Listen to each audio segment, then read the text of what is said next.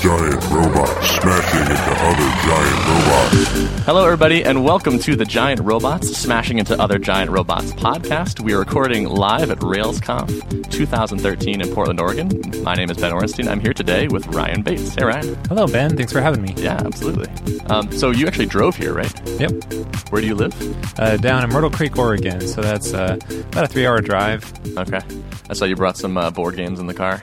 That's right. Yeah, I got Agricola and Seven Wonders and Stone Age and Carcassonne and quite a few others. I've played Agricola, I don't know. I've played this before, and that was the first game where it was literally so complicated to get set up and going that I had to go watch YouTube videos. Yeah. And then I think I did the same thing. It's like, okay, let's take an hour to learn this board game so we can have fun with it. And it still takes an hour to set up, even once you know what you're doing. It does take a while. It's a really cool game. It was one of the best balanced sort of resource management games I've played, but it was just it just became too much. Yeah, it's really brilliant, but it's hard to find a group to play with that's dedicated enough to it. It's not a very light pick up and play game. That's certainly true. Yeah, I play most games like family or parties and things like that. So right. I've been trending more towards things that are all right, here are the rules. Apples to apples. You can always bring that out. Exactly. Or Cards Against Humanity more often in my case. I haven't played that one. Oh, it's good. It's apples to apples with X-rated cards. Oh, I remember hearing about that. Yeah. I haven't had a chance to play it. It's awesome. Yeah. It's really fun. So how's Railscast doing these days? Doing great. Very successful. I love it as much as ever. Really? Yeah. So it's not, now that you switched to full-time on this recently. Yeah. It was when I switched to Railscast Pro about a year and a half ago maybe. I basically quit my job and started full-time on it. Yeah. And that transition is a little bit tricky, and there's definitely challenges that are introduced doing that, but it's been really well so far. So are you running the business basically all by yourself? Yeah, it's just me. How's it going? How do you like being the solo guy? Answering support email is probably one of the biggest issues. Takes an hour or two a day to get through all those, but I may hire someone someday to help out with that. Mm-hmm. I try to resist it partially, though, because I don't want to transition into a management position where it's I want to keep it real, keep it close to the community and stay real with people. So you wrote recently, and it was something that I wonder myself, which is if you're not working as a Rails developer actively, then is it going to be hard to stay sort of on the edge of things and keep your experience or the things you're covering relevant? Yeah, and that is one of the challenges that I came across is, quitting my full-time job as a Rails developer to teach Rails full-time. There's definitely challenges that introduces because I used a lot of the knowledge that I learned from being a Rails developer as fuel for my episodes. Mm-hmm. And so having that lack of I still work with Rails applications. Railscast.com, of course, is Rails application, and a couple others on the side, but none of them quite as a dedicated full-time position. And so that definitely does present challenges of switching from a developer to a teacher, and also staying on top of all the new technologies that are coming out. Right. Although I imagine you also, at the same time, have more time to stay on top of that stuff. Now you can say it's actually part of my job to make sure to go research these things. Yeah. So it has definitely pros and cons. Mm-hmm. I spend a lot more time researching than I did a year or two ago because I do have to, I don't have that extra fuel for the fire from the other development that I need to actually spend more time kind of building test applications, trying things out to make sure they work and make sure it's relevant. Yeah. Do you miss Do you miss writing code as the main part of your day, as your job? I still feel like I write code as the main part of my day just because I feel like I'm doing it all the time still. But there are a couple aspects I do miss about it. But writing code for myself is kind of freeing, but also having those constraints of, you need to, match the story or whatever of performing a specific goal with his business is was kind of nice to have those constraints sometimes. How do you feel like your coding style has changed over time? I like to say it's improved, but yeah. Do you think making these Railscasts have improved it? Oh yeah. For one thing, it's kind of opened up my knowledge of I get to learn a little bit of while I'm teaching these topics and researching them, I get to learn along with the viewers in a sense. every week I'm learning new topics and new ideas and exploring new plugins and people. I'm reading code probably more than ever just to see how these new gems that are coming out are working. Right. And that helps a ton. Yeah. That goes a long way. Do you practice TDD when you're writing your own code? Yeah, for sure. I'm a big proponent of using Capybara to drive the end user experience in a way and then going down to smaller unit tests to handle the small details of the tight logic and branching possibilities. Yeah. Do you subscribe to anybody else's subscription Ruby content? Yeah. OptiGrim's, Ruby Tapas, and Destroy All Software used to be subscribed to that when I was there. Right. When it was subscribable. Yeah. How are you still actively maintaining all your open source stuff? Not as much. You're maintaining it not actively? That is one thing that I do wish, I would improve on. That is one of my goals to improve on, is to be a more active maintainer of open source projects. I sort of build tools as I need them, and then once they fit my needs, I sort of, let them adrift. And it's a little bit difficult to come back, see 100 issues in the tracker, and it's like, oh boy, where do I start? Yeah. How do I manage this? I've had a few people that have come up to me and said, hey, can I help manage this? And I point them to the issue tracker, and I'm like, go at it. I'm fairly strict on who I actually allow just to commit to the project, because if you open the doors, it kind of becomes just a mess. But anyone who's willing to help contribute through managing the issue tracker is definitely welcome. What is what goes into producing a typical Railscast episode? Oh boy, so I have just basically a text list of topic ideas that I kind of add to throughout the week as I open up Ruby Weekly and see this new gem came out. That I add it to the list, to research it more, and then spend probably a good 6 or 8 hours a week just researching various topics and gems that have come out. And then once I pick on one, it's like, okay, this will make a good episode, I think. And then I, spend some more time playing around with it, exploring it, building some example projects to see exactly if it's going to work out, if it'll present well in a screencast format, and then start recording. How often do you throw ideas away at that point? Quite a bit, more than I'd like to. It's really hard to spend a good day and a half or so just investing into this gem or idea, and then realizing it's not quite working out, not quite ready for prime time. Totally. But it's that's another issue of the difficulty of this transition is I'm having to do more research, but that involves kind of playing a guessing game exactly as to what's going to fit well as a screencast until I get halfway through and then realize, got to try something else. Yeah. So after you've decided something has made the cut and would probably be a good candidate, what's next? After I've built the kind of example project of, okay, this is what I want to cover and demonstrate, I start recording pretty much immediately. Sometimes I build a little outline about what exactly I want to talk about, but I don't spend any time writing a script or anything like that. I hit the record button and start it. Huh. And that works pretty well? Yeah, it's been working great so far.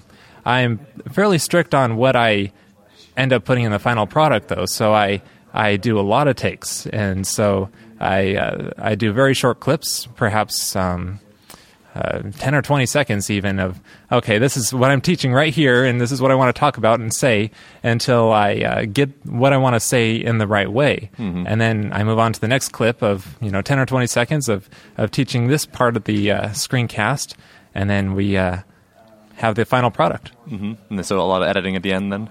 It's actually not very much editing, because I pretty much throw every take away until I get the final take. And so the editing is just basically stringing clips together. And then upload and publish and you're done? Yeah. I mean, there's all kinds of details, like write descriptions, do some fix-up in the code, make a little screenshot image and stuff like that. So what's a rough count of total hours per episode, would you guess? From start to finish? It used to be about an hour per minute of an episode. That's probably increased a little bit since I do a little more research and have, throwaway topics and stuff, but Yeah. that's still a very rough guideline. Yeah, that sounds about right. I've made a couple screencasts, and that was somewhere on the order of that. Yeah. Usually a little longer, probably. Maybe 2 hours per minute, Sometimes. which is brutal. I know, it is. It depends a lot on how well I know a topic, how just smoothly it's working out. Some episodes just fall together, but others are just a grind. To get stuck on a problem for an hour, and it's like, how do I get this working? And it's kind of tricky. That's one of the nice things about a mostly off-the-cuff podcast is the hours per minute ratio is much better. Yeah, it's nice. Sometimes you have to pack up a ton, like 50 pounds of podcast equipment and drag it to RailsConf. But other than that, it's not so bad. You got a really nice setup here, though. I'm pretty impressed. This is thanks. amazing. Yeah, this is Chad and Anna Mariel getting all the stuff packed in that big Hitman-looking suitcase you see behind you. That's awesome. Yeah, just cutting out the foam to like put the mic stands in and the mics in. It just looks kind of awesome. So did you have to fly this all with you? Yeah, it was check bag. It probably would have been cheaper to ship it or something, but I don't know. Yeah, whatever. It wasn't that expensive. Chad says it wasn't that expensive. That's good. And worth it. You said you have a few hours of support per day. Are these like mostly like billing issues? Those are a little bit, but a lot of them are like, help, this part on this older screencast isn't quite working.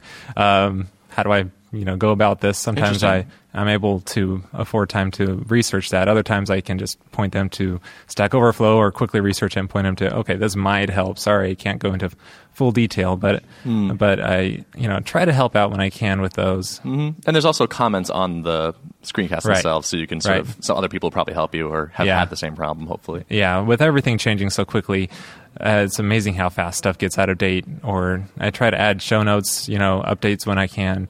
But it's a little bit difficult to keep up with, the library of 400 episodes of topics, Mm-hmm.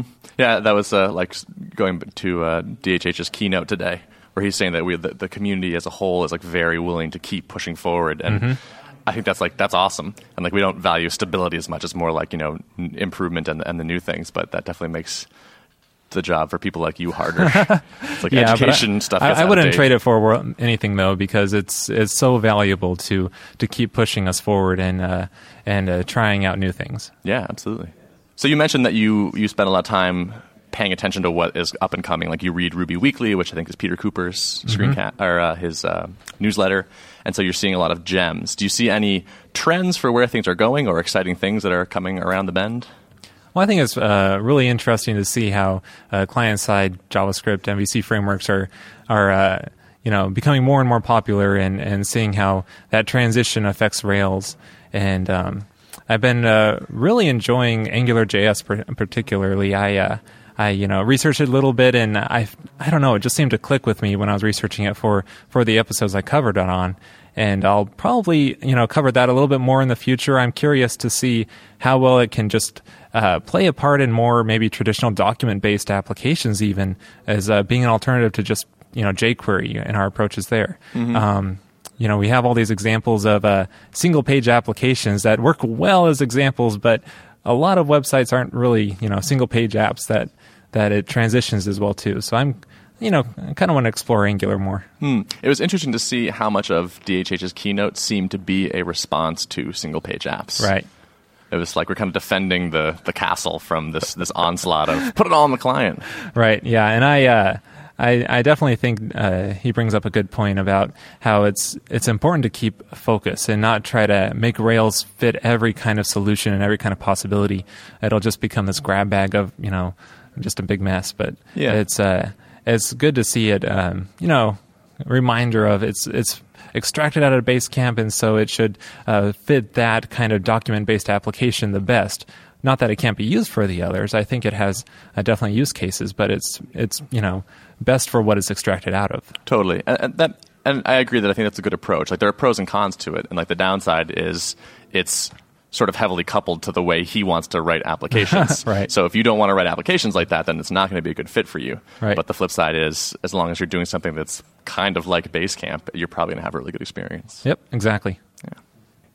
So what do you think the future holds for you and Railscast? You sound like you're happy doing it, so you want to I very much enjoy it. I feel like, teaching is really my full-time profession. I love doing it, but it's definitely taken a toll as far as, it's a challenge to come up with new episodes. I recently cut back on my schedule a little bit to about 1 episode a week, sometimes 2, and it's helped a lot so far. Yeah. Just relieve some of the stress of having such a tight deadline and giving me a little more flexibility and researching topics and also hopefully contributing to some open source again. Mm-hmm. I love to be able to do that. Yeah. I saw a tweet from you saying that you were going to have your RailsConf or your Railscasts jacket on. Yeah. Do you have that with you? Does it still have the sweet? Yeah. Yeah, here it is. Yeah. Very cool. I've had this for a couple of years now. I had another one before that, and do you get recognized by your voice a lot from people having watched your I actually have a story of my first RailsConf back in 2007. I just started Railscast, maybe a few months before that. And then I was sitting at the lunch table and just kind of talking with guys, seeing, what they do. And then they go, "Are you Ryan Bates?" And I go, "Yeah." And they go, "I watch Railscast all the time. I appreciate it so much." And then it turns out like half the people at the table, watch Railscast, and it's like, wow, this is kind of weird. I'm talking to these people that I don't know, they're strangers to me, but they somehow know me and recognize me by my voice. So. Yeah. How do you feel about your Ruby celebrity? It's a little intimidating sometimes. I don't cut myself out for good celebrity material, but it's really fun to be able to talk with people and hear that I've helped them out. Oh, totally. Yeah, and I think you have massively across the community done a lot for it. So thank you for that. Yeah, well, that's awesome. So would you say you're sort of a natural introvert then? Yeah, for sure. Yeah.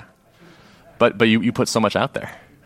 It's as long as I'm behind some kind of mic where you don't have to see people, and I also have. I'm sorry, you have to see me for this one. We could put a divider up next time. No, you're great, and I have the ability to edit it. I'm not as bad. One reason I don't do live presentations is just because I kind of blank out when I'm under that pressure. I like to be able to edit it. That's interesting. So. I didn't think about that. So do you do any conference speaking? No, I've gotten on stage like once or twice for small things, but not anything big. Yeah. So. Well, you've done your part. So you're enjoying running the company. You like what you do. Mm-hmm. Anything else in the future you see? Any changes to Railscast or to what you're doing with your day to day?